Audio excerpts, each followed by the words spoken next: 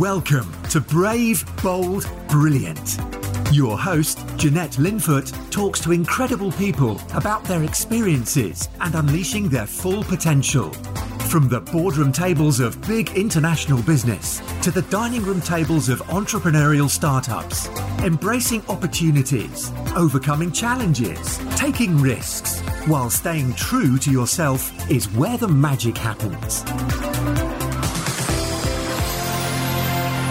So welcome to Brave, Bold, Brilliant. I'm Jeanette Linfoot, I'm your host, and I am here today with an incredible guest, someone who is very inspiring. He's reached the top of his field in quite a number of businesses, actually, and one of which he's probably most famous for, Kiddie Care, which he sold, him and his wife Marilyn, to Morrison's for £70 million. But actually, you're also a massive investor in the world of property and sort of multiple businesses. So I'm delighted to have Neville Wright on the podcast. So thank you for joining me, Neville. It's a pleasure. Thank you for coming over this morning, getting up early this morning and coming over through all the traffic. And thank you very much. And it's a pleasure to be here. Great stuff. Oh, fantastic. So we're here in Neville's beautiful home, which is in Wansford, so just not far from. Tell everybody. Not far from. Cut. We can take that bit out. But Neville, I think a great place to start would be if you could just, in your own words, really, talk people through your journey, kind of where you started life and where you are now, really, and then we'll just go from there, if that's okay. Well, the book that you brought a lot of books for signing, and thank you very much. It says on the front, it says dyslexia and ADH were advantages, and they were. So throughout my life, dyslexia and ADH has been a crucial part of my life. I didn't realise how much of an advantage it would be, but it's proven to be an advantage because I couldn't think or do anything mainstream, so I was on the fringe, and I think this is where the entrepreneurial streak came from, being on the fringe of what people would class as the normal, and so that's where it started. Not being able to play football or cricket or stuff like that because I'd got no coordination. The letters of words just danced around, and I showed you on my website, we've got a bit on dyslexia and a film on dyslexia, and you saw how the letters kept changing places, and so therefore I couldn't tell the teacher that, but all I could say is I can't see. What I meant is I can't see the words, I can't see how they're joined up, and I don't understand how other people can decipher all those jumbled up letters, because I didn't know that other people didn't see the same as me. So therefore I was kind of out of the normal mainstream, so I had to think of ways to get over the problems that I had and get to the same solution as other people. So that's, really that was set the scene for me being an entrepreneur and having to look after myself, because it was when you are with a group of people and you are dyslexic and you don't know you are, people say you're stupid. So I had years and years and years of being told that I'm stupid, and it's a bit like today in 2020 where brainwashing, lots and lots of people are being brainwashed, and I was being brainwashed because the curriculum wasn't right for me. So there's certain things that are right for certain people, and we're all different, and some people can cope with a curriculum, and that curriculum I couldn't. So I needed one for myself. So I had to invent one for myself. Yeah. And I found over the years, I'm talking about in school. Is that volume all right? Okay. I found that certain times I was in my element. And that, when I say I was in my element, I loved Saturday. I loved it in the cattle market. I didn't want Saturdays to end, right? But then when it came to Sunday night, the fear came in, and the excuses to my mum that I was ill, that a dog had bitten me when I used to bite my arms, you know, and it was like, I don't want to go to school because I feel ill, and anxiety and everything like that. So yeah, she just used to say, no, that dog's not bitten you, you've bitten her. But she didn't understand and say, why have you done that to yourself? And so I found that I was the most happiest doing certain things, usually away from where people would call you stupid. So I knew things about rabbits and guinea pigs and chickens and all that kind of stuff where people couldn't challenge me on, because I was in my element. And I found if you go through life and you can find where being in your element is, then you will do all right. And if you can employ people, and this is just going on to kiddie care, we went from 0 to 125 people. So if we could find what people, how they was in their element and fit them to it, they would stay, and they would be absolutely fantastic. You've seen Barry today. He's just Barry is Barry came in 1998. It's in my book. He came to fold cardboard boxes and put them in a skip. He had been in jobs where he didn't fit, and so I could relate to that. And I hadn't got time to fold the cardboard boxes. I was unloading lorries all day, and he just happened to be emptying the waste paper baskets of the girls at 4 o'clock in the afternoon, which he used to do in the office, and a computer went wrong, and he just said, oh, you do this. And I was in the office, and I said, how do you know how to work computers? This was 1998, and it was fairly new. It was. And he said, oh, it's my hobby. I know about that. And I go, put the baskets down, Barry. You're now our IT manager. And that's how, that's just how we chose people for the roles. And if there wasn't a role for them, we would make a role.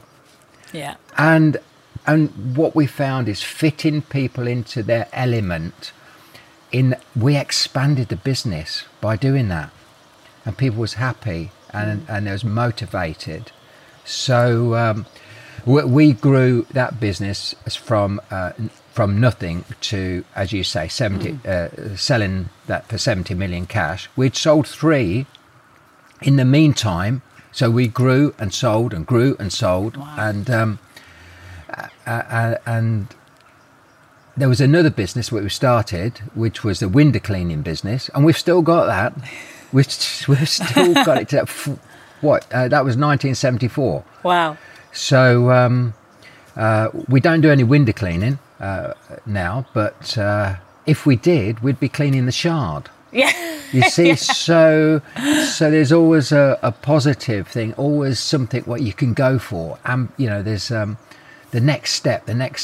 There's always something that drives you, and I think ADHD drove me, because I can't sit still, and it's like I want to be on to the next thing. And not like you don't concentrate on your core business, because I could concentrate on my core business because I could hire people around me who could do the things that I couldn't do. Yeah. And I knew very early on, a lot of people will not expand their business because they can do it. Yeah. But if you're not very good at some things, then you need people around you. And so when you're not afraid, because there is a lot of people are afraid of employing people. I was never afraid of employing people because I wanted the job doing, Yeah. and I couldn't do it. So you employ people, and then you have to get more work. And because it's easier, because you've got that person with you, it's easier to get more work. And then you need more and more and more people. And it gets very exciting because the team grows. And throughout business, a team grows, the business grows, and then it gets to a platform where you're comfortable. And having the ADHD, I was never ever 100% comfortable because I was 90% on my core business and 10% looking round all the time, looking round, trying different things. And some people can't cope with that. So therefore, when you've made a decision to go to, shall we call it the next level, the next platform, unfortunately, some people can't cope, and you leave them behind, or they go. They naturally disperse, and you get a new set of people. Luckily, not all of them go, and because you can't get all the people at once, it takes a couple of years of, shall we say, intense training, and people follow you because they like what you're doing. They don't want to do it themselves because there is that risk element, and so therefore they want you to take the risk, but they want to be comfortable in that, knowing that they're going to get their money every month or every week or whatever it is, and they're secure, and that's fine. You know, I was looking for a security far in excess of what, shall we say, the normal person wants security. So most people want security so they can eat, so they can clothe themselves, so they can have a house, so they can have a nice car, so they can have holidays. And that seemed, and a pension. So that seems to be the security. But from where we came from, Marilyn's mum and dad had a business in the 50s, or his father had a business in the 30s and 40s. They took it over early 50s and went bankrupt. They took the business over, and there's a point of working in a business. That's one thing, and you can be the best baker in the world, but there's a totally different thing when that baker becomes an owner and then has to start running the company. They're two different things, and this is why a lot of people won't expand, and when they do expand, they take it on themselves, and they fail, of whatever's going on, and they can't cope with it.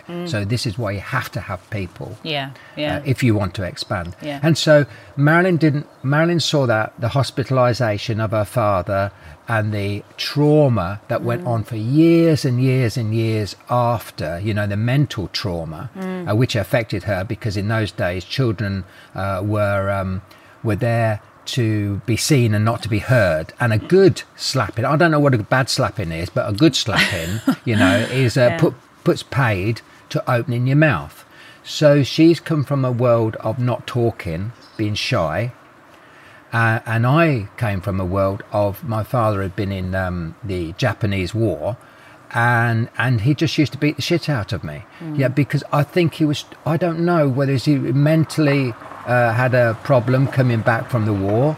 I would imagine so, because most of his mates died, and over the years, and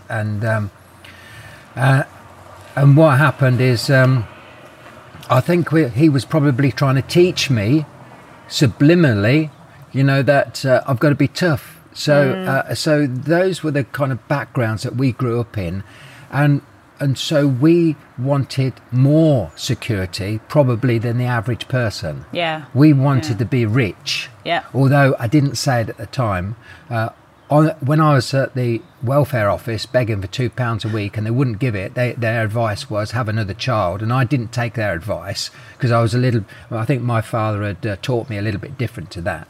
So that was, I promised myself that I would be paying £1 million tax right? And this is when most people was only getting about £10 a week in income, £10 to £20 a week in income. I promised myself that I'd pay £1 million tax every year because of the stupidity that, you know, the system was in. So it's not, but I don't know. I've paid about 50 million over the years, and I think it was a waste of time, because I could have done far better for the country with that money than the people who I gave the money to. But anyway, that's a different story. Brilliant. Gosh, there's so much in here, isn't there? My God. I mean, I said, no, it's brilliant. I'm loving it.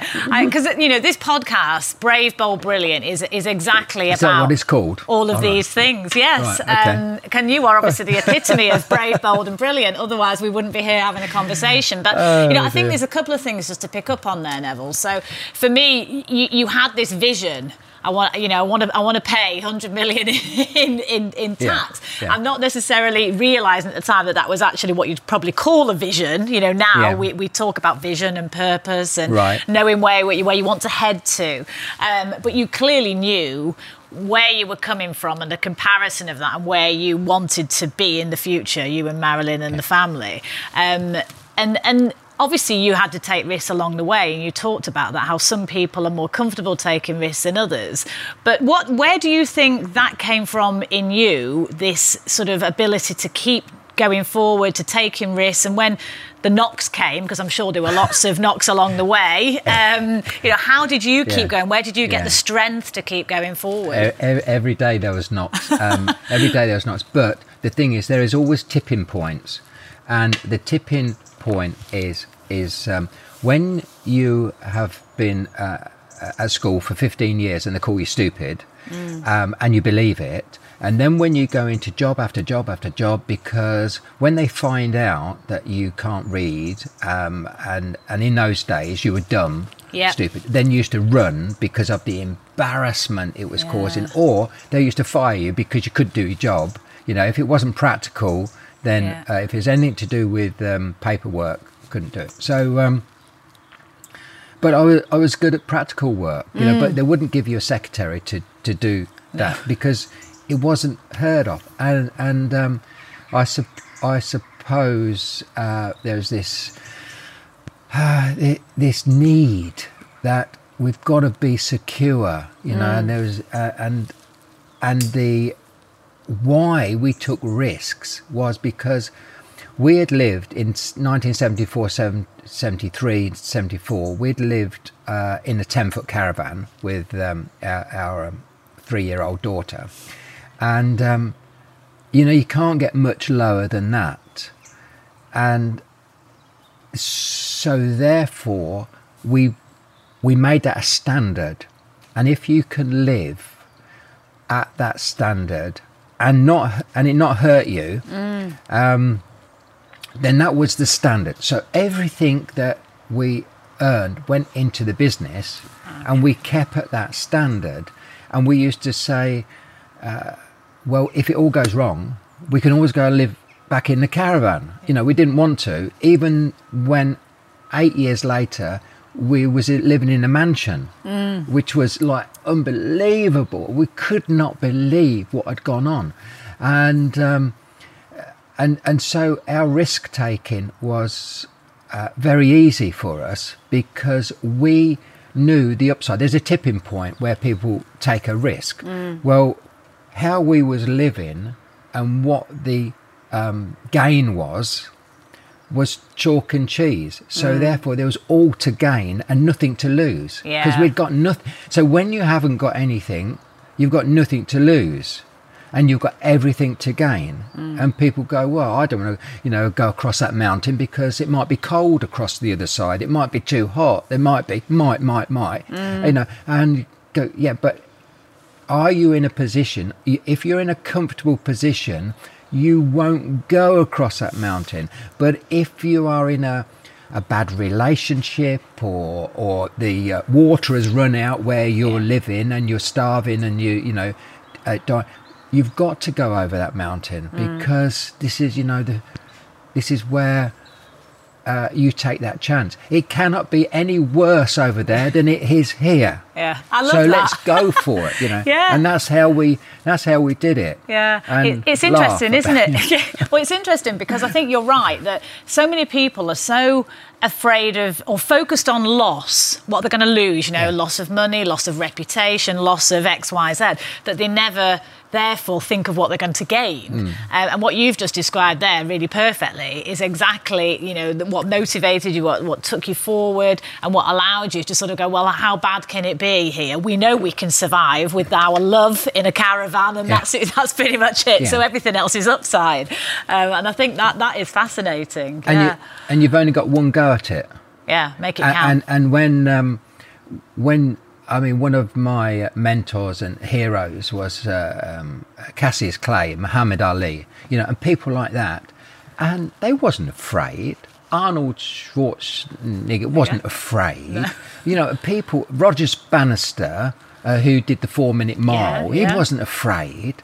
There was this thing of enthusiasm and ambition and why can't I go? Yeah. Why can't I lift whatever weightlifters lift? I don't do it. But if they're interested in something, why not push the boundaries? And push it and see what you can do. And why not push the boundaries?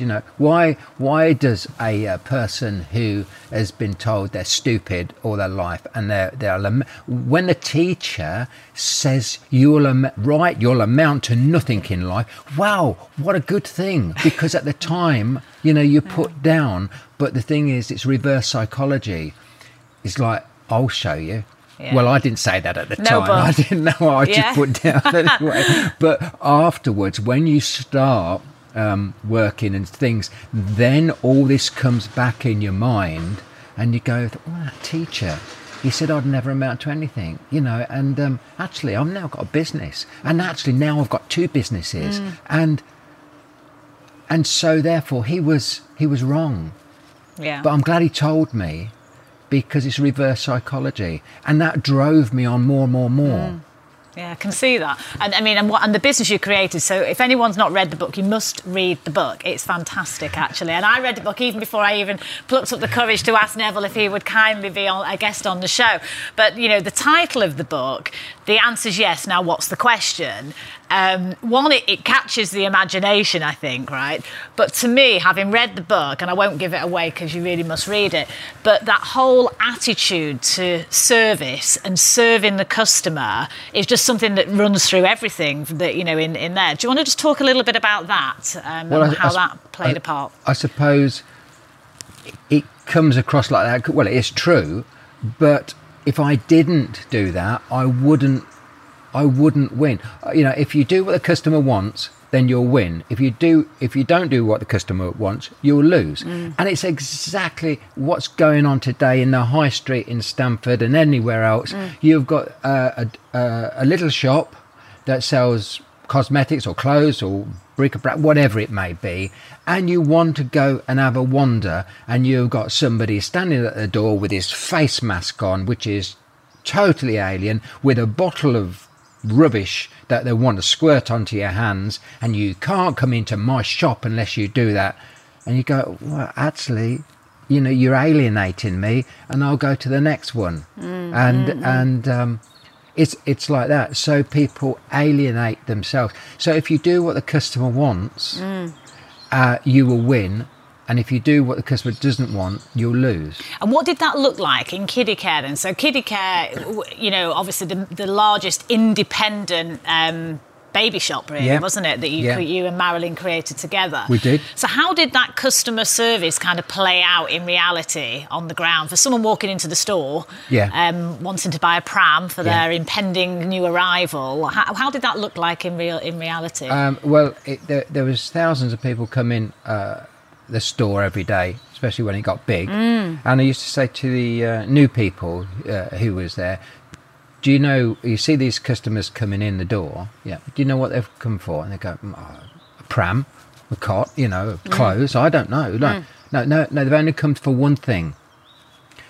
All of them. And I don't care who comes through the door, they're coming for one thing. And I go, what? We sell loads. We sell thousands of products. What they come in? They come in for a salesperson to sell them something, and they don't know what they want when they're coming in that door. But you, as a salesperson, will get to know them, get to understand them psychologically, get into their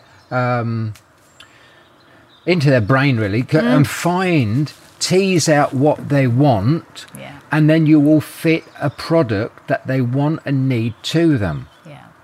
And that's what they want. They don't know anything about prams. They come in bewildered. What they know is they're having a baby and they need something to put it in. They haven't got a clue. So therefore, as a salesperson, do not disappoint the customer. You are there for the customer. And people go, well, I thought I was here to sell prams. No, you're here to help people make that decision on what they need. And, it is totally reverse to what people imagine. And when a customer comes to you and you don't want to disappoint them, you should know more than the customer. And of course, when the internet was coming along, you could go on the internet and within an hour you could find out more about a pram or a pushchair, whatever it is, than most of our competitors. Their staff probably didn't know as much, but our staff had to train. They had to know about these things. So we got reps in that trained on their products, thoroughly trained. They got to be better than anybody else in the industry. So it's that. And people used to go, if they knew me, they said, Neville, are you staff on commission? Go, no. Well, they act as, they get the feeling. Why do you think you get the feeling that they're on commission? Well, I get the feeling because they're so enthusiastic. And does that equate to they must be on commission? Well, in most people's mind, yeah. But no, the customer comes first. They wanted to make the customer's journey in that part of their life. They wanted to make it easy for them. And I guess it's the concept of selling is serving, actually. That's what you're doing. Whereas, like you say, the traditional view of selling is probably a bit more aggressive, whereas actually what you're doing is solving a problem for the customer, aren't you, in what you've described? We're solving that problem quick as possible, as easy as possible, without any fuss or bother. And so therefore we knew our products, we knew our competitors, and we wasn't allowed to let the customer go, because if you let the customer go, they'll only come in next week and say, I looked at the pram, I had a demonstration, and now you haven't got it. You almost let them down if you let them walk out with nothing. And after people saying, why didn't you tell me you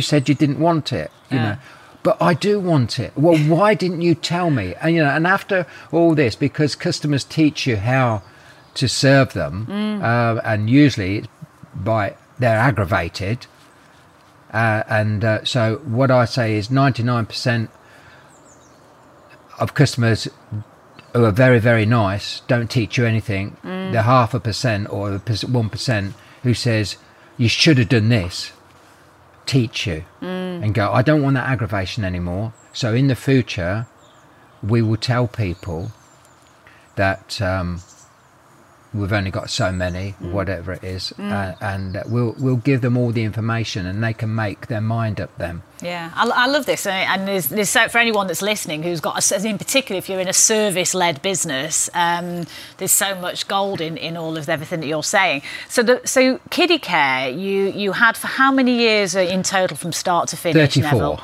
34 years, wow. So it really was it was a baby product. It was your baby, really, because you started it from zero, didn't you? I never thought of it as that. And I just thought it's box shifting operation. Okay, talk us through that. We shift boxes, especially when the internet come along. We shift boxes. We could have anything in those boxes. We're in the service industry. we're serving that customer with nursery equipment, but I could be serving you with hi-fi. I could be serving you with baked beans. The principle is the same. Yeah. So I didn't realise that how deeply I loved that business until the day that it a few weeks before I was realising that we was going to lose what we had built. You know that, and it was lovely what we had built and the people that we'd built round us, and the family that we was working with, and the bigger family and the reps, and 9 years later, I'm still going out with reps. I'm still seeing reps. It's like. Not to do business, but I mean, and a lot of them have moved on. Yeah. But they just become family and friends. Yeah. How did it feel when you actually did sell the business then? Obviously, a lot of anticipation and work in the build-up to selling the business in the first place, because it's not easy to prepare a business for sale. No, it's not. But on the actual day itself, and you've signed the last, the ink is not even dry on the paperwork. What was the feeling for you and Marilyn at that point? I suppose deflation, sadness, because our door was always open.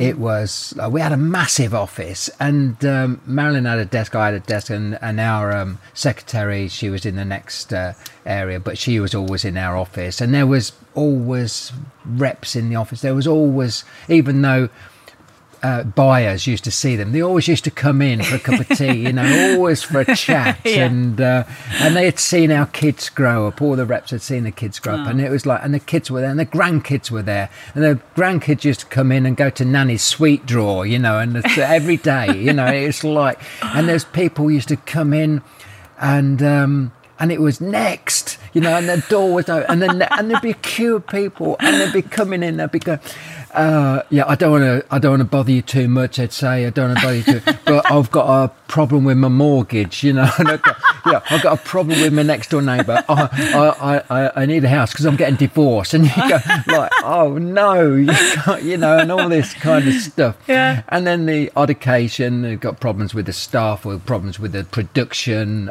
with product, with the quality, with whatever. And it was a continual, like a treadmill. People were coming in all the time. And we was at the heart of that, solving problems, not just for the customers, but solving problems for the staff. And because it was there, we wanted them to come in. We didn't want disruption in their life. Yeah. So we tried to minimise the disruption in their life, because I won't say it's selfish, but it is kind of a bit, because we didn't want disruption in our business. Sure. So you have to look after your staff, so your business can be looked at. You look after your customer, so your staff can be looked after. And then there's the reps and the suppliers and the manufacturers. And it goes on and on and on and on. Yeah. It does, right into the people who's cutting down the trees.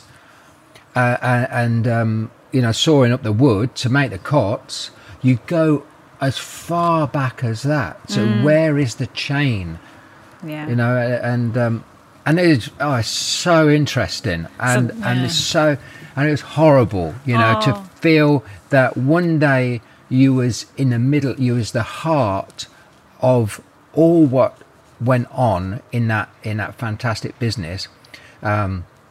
And when we had started, there was 2,200 people in the nursery business in England, and when we finished, there might have been about 250. Yeah, consolidation had happened. And we developed our own ways. We didn't go down the traditional route of where everybody was. One thing that, if you know nothing about an industry, you're free. Your mind is free to develop new ideas and do it different ways. And people used to go, we don't do it that way. It's been like, for the last 50 years, we've done it this way. Yeah. Why are you going that way? Oh, well, I didn't know there was a way. I didn't know. You're making your own way. Yeah, you make your own way. Yeah. And then you'd make your decisions not it was based on the new company, what you wanted, how you wanted to do it. Why didn't we have 50 shops? Why didn't we have 100? Why didn't we have 400 shops like Mothercare? You know, and then you get Toys R Us had 26 shops. You know, and so why didn't we why did we concentrate on one shop? You're going to ask me that question. I'm going to. Why did you concentrate on one shop, Neville? Because it was very simple. Because Marilyn and I wanted to work together. Yeah. We wanted our children with us. We wanted to see our grandchildren every day. And people go, but you could have an operation that goes all over the country, and you could make millions. Well, we wasn't interested in that. Yeah. But we did make millions because we did it other way. It was like, say to people, you know, you can chase dreams, you can chase things, you can chase the money, but actually what do you want? Yeah. How do you want to feel comfortable? And then if you want something, then you go for that, and you get what you want. Yeah, I think it is about doing it your way, isn't it? You know, everyone is different, everyone's unique, everyone has different motivations, and one size doesn't fit all. Who was it, a girl or a boy? A girl just came in, Right. Okay, perhaps one of my girls. One of your girls. Brilliant. See, family, it's all about family, isn't it?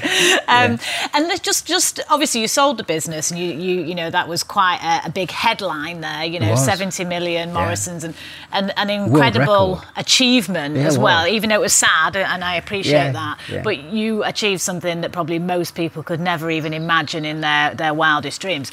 But there's so much more to you and Marilyn and the family and what else you've created, isn't there? Because property. I don't know. Perhaps you're going to tell me. Well, I know you're very big in property as well. Right, yes, so I think Kiddie Care is the sort of probably what you're most publicly known for. Yes, that's right. But there's a lot more to you guys than that, isn't there? So do you want to just talk about the property business a little bit? Because the property is probably the main thing. You see, the Kiddie Care was a sideline.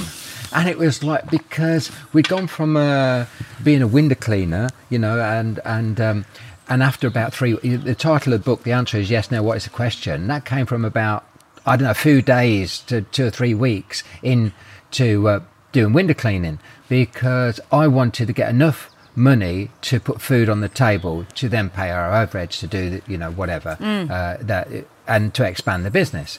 And so therefore somebody come to us one day. I was up a ladder. I was up a ladder, and this person come and looked at the ladder and said, Neville, why are you here? And I said, they said, will you? And I said, yeah. And she said, I've not asked a question yet. I'll go, look, I'll do anything you want me to do. Yeah. And of course, my mum's voice was ringing in my ear. As long as it's not immoral or illegal in my mum's eyes, because Lord Jesus will punish you, Neville, you know, and she used to call me boy. Lord Jesus will punish you, boy, if you do anything wrong. And that sounded a bit like Monty Python, didn't it? But she didn't talk like that.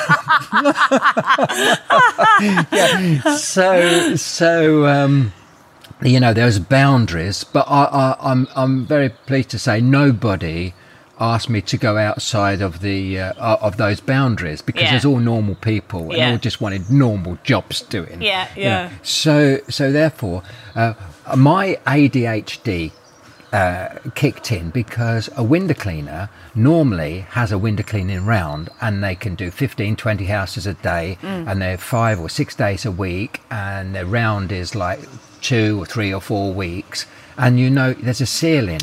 But with my ADHD kicking in, somebody would say, Neville, while you're here, can you mend that fence? And I'll go, yeah.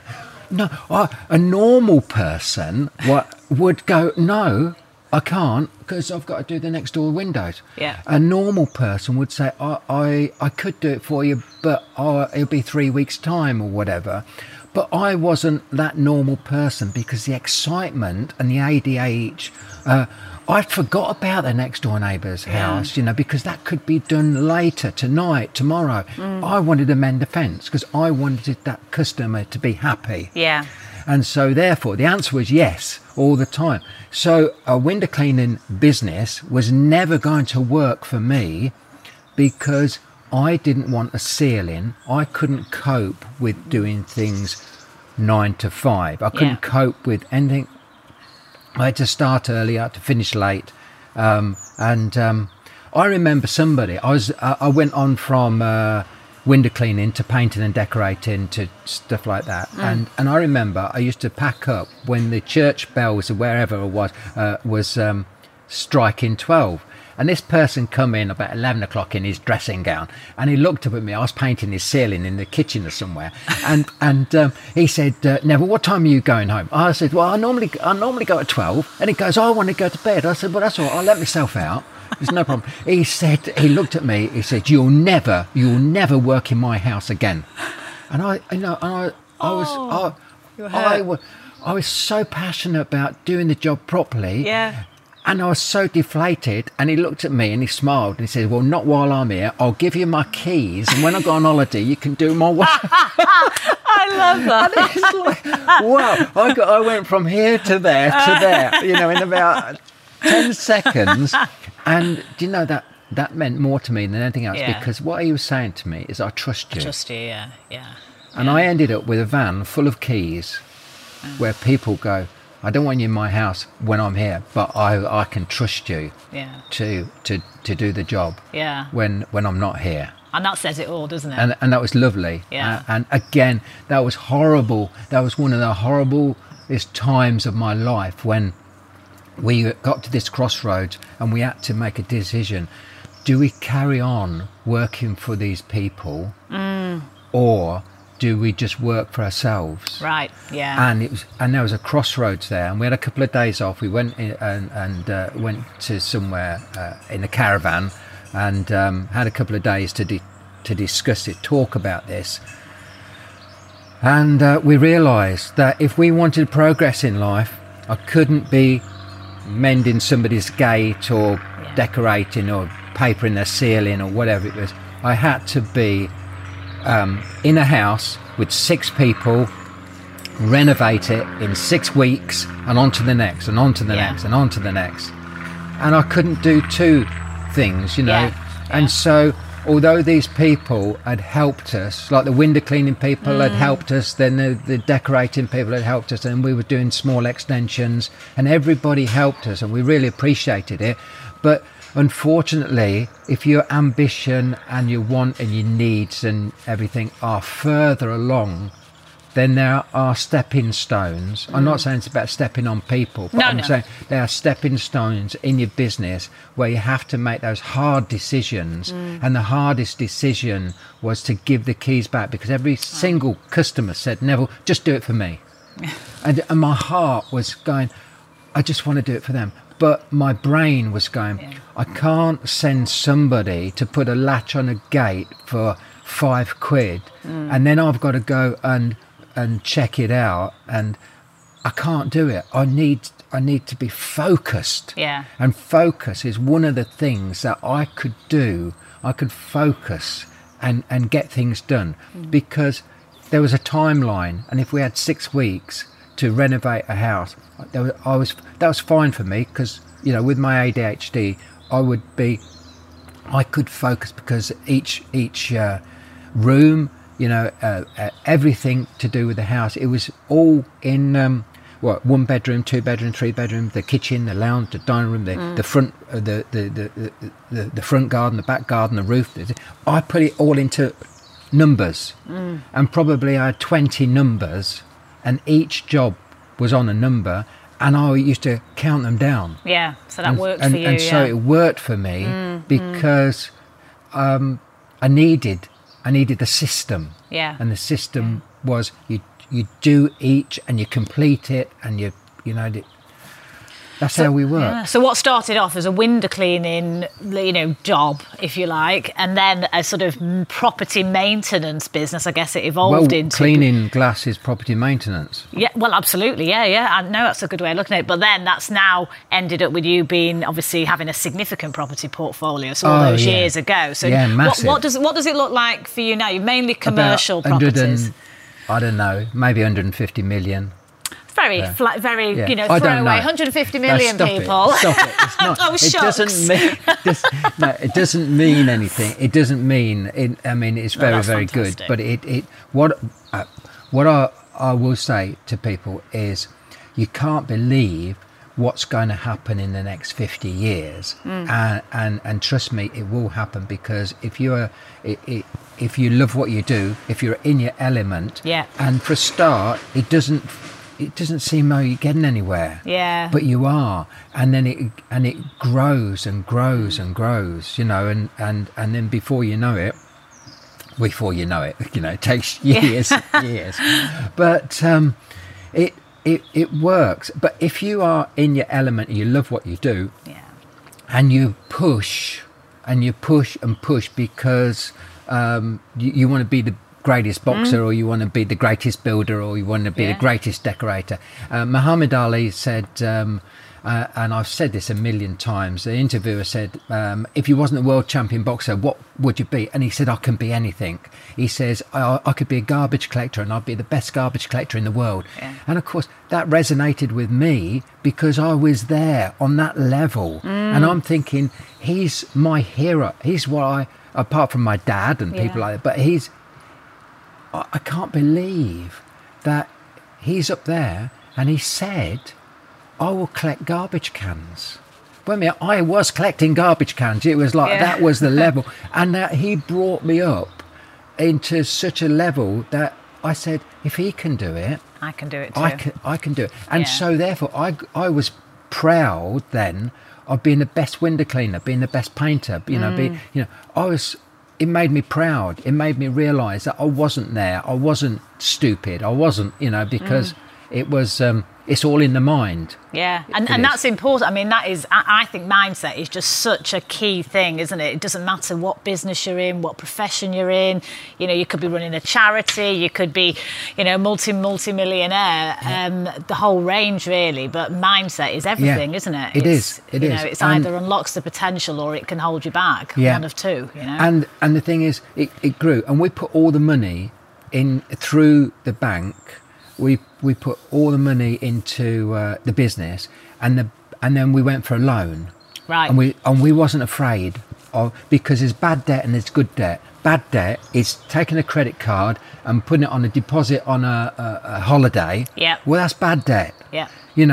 Or going and buying some clothes that you don't need if you haven't got the money. So you don't load yourself with bad debt, but load yourself with good debt. And good debt is speculate to accumulate.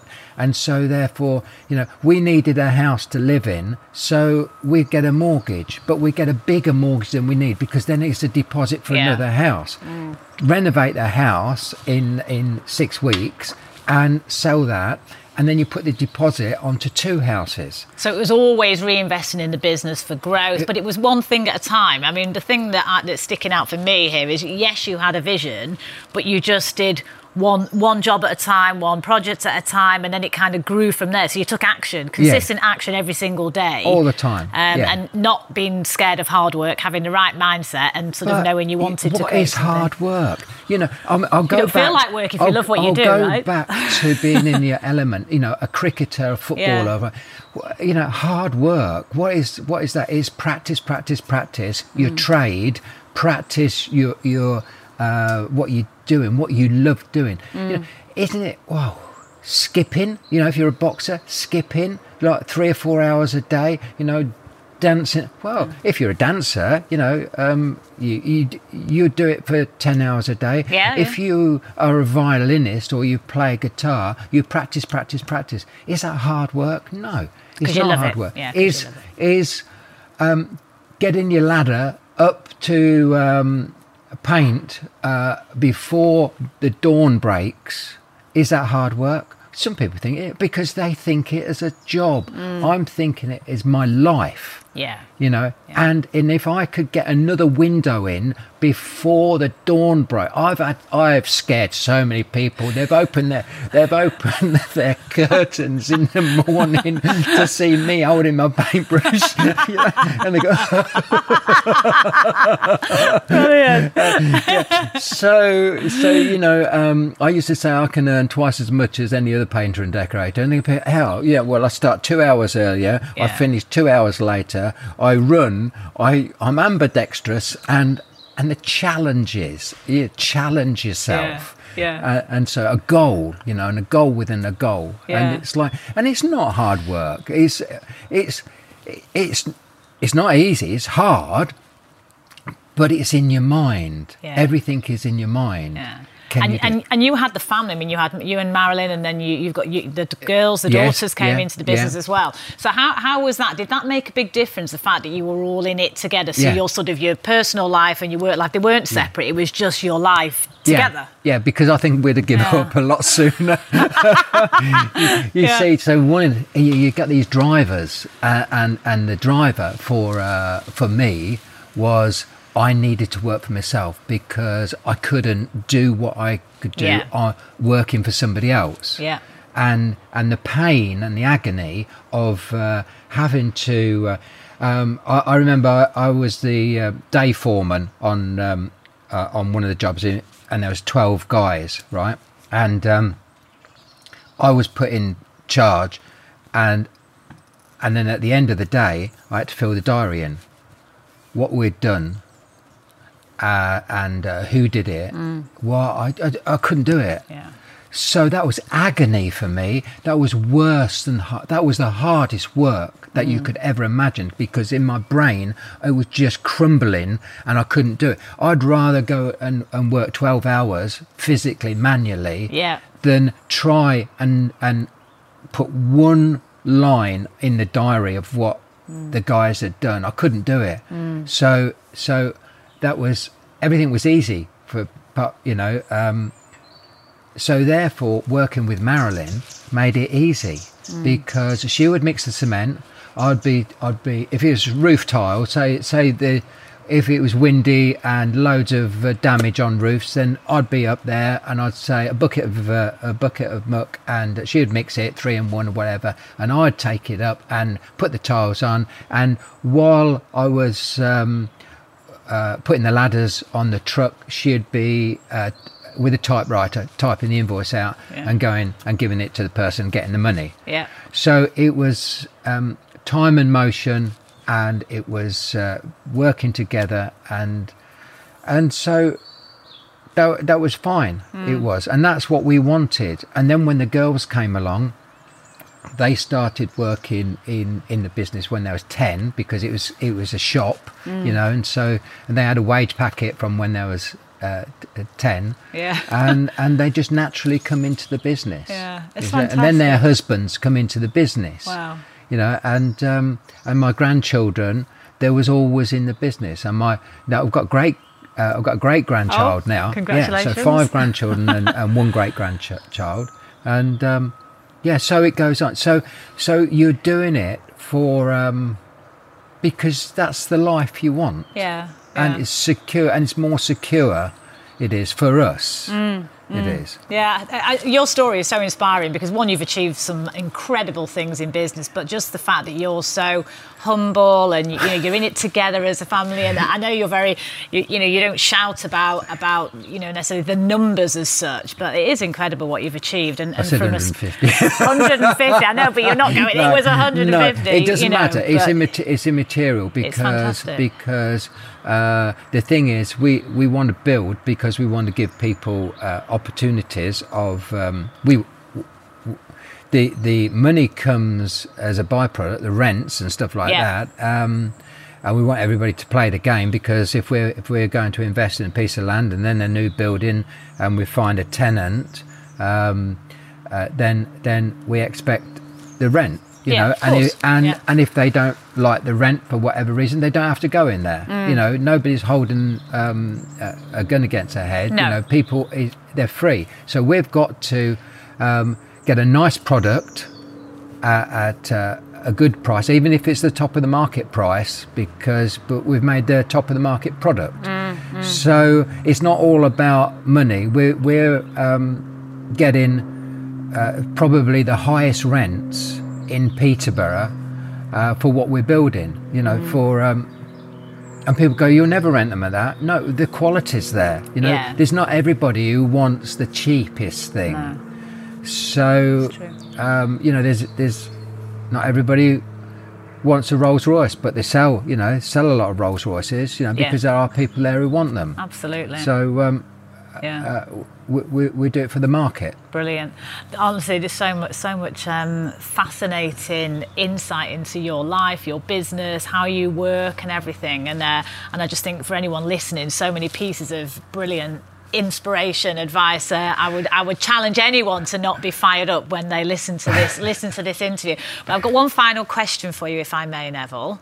So if you were giving some advice to someone starting out in business today, or I'll give you two scenarios: starting out in business, or having a relatively sort of small business but wanting to scale up maybe, or sort of, go to the next level, as you mentioned, what would be the advice you would give them? Well, ask them why they want to do it. Yeah. What do they expect out of it? And because a lot of people want to do things, but they don't really think about what they're doing. Are they? Is everybody concerned with them in their circle? And I'm talking about their people they live with, maybe the mum and dad, the spouses, the children, and all. Are they all singing off the same hymn sheet? Yeah.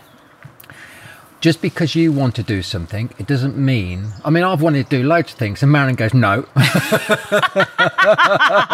we're not doing that. I go, because I know in my heart that it's the wrong thing to do, I was going to buy a 47-room mansion one day that had never been touched for 100 years, and I'm talking about in 1981 that was £240,000, and you could buy a brand new semi-detached 3-bedroom house for about 15 grand. The detached 4-bedroom houses in those days were 25 grand.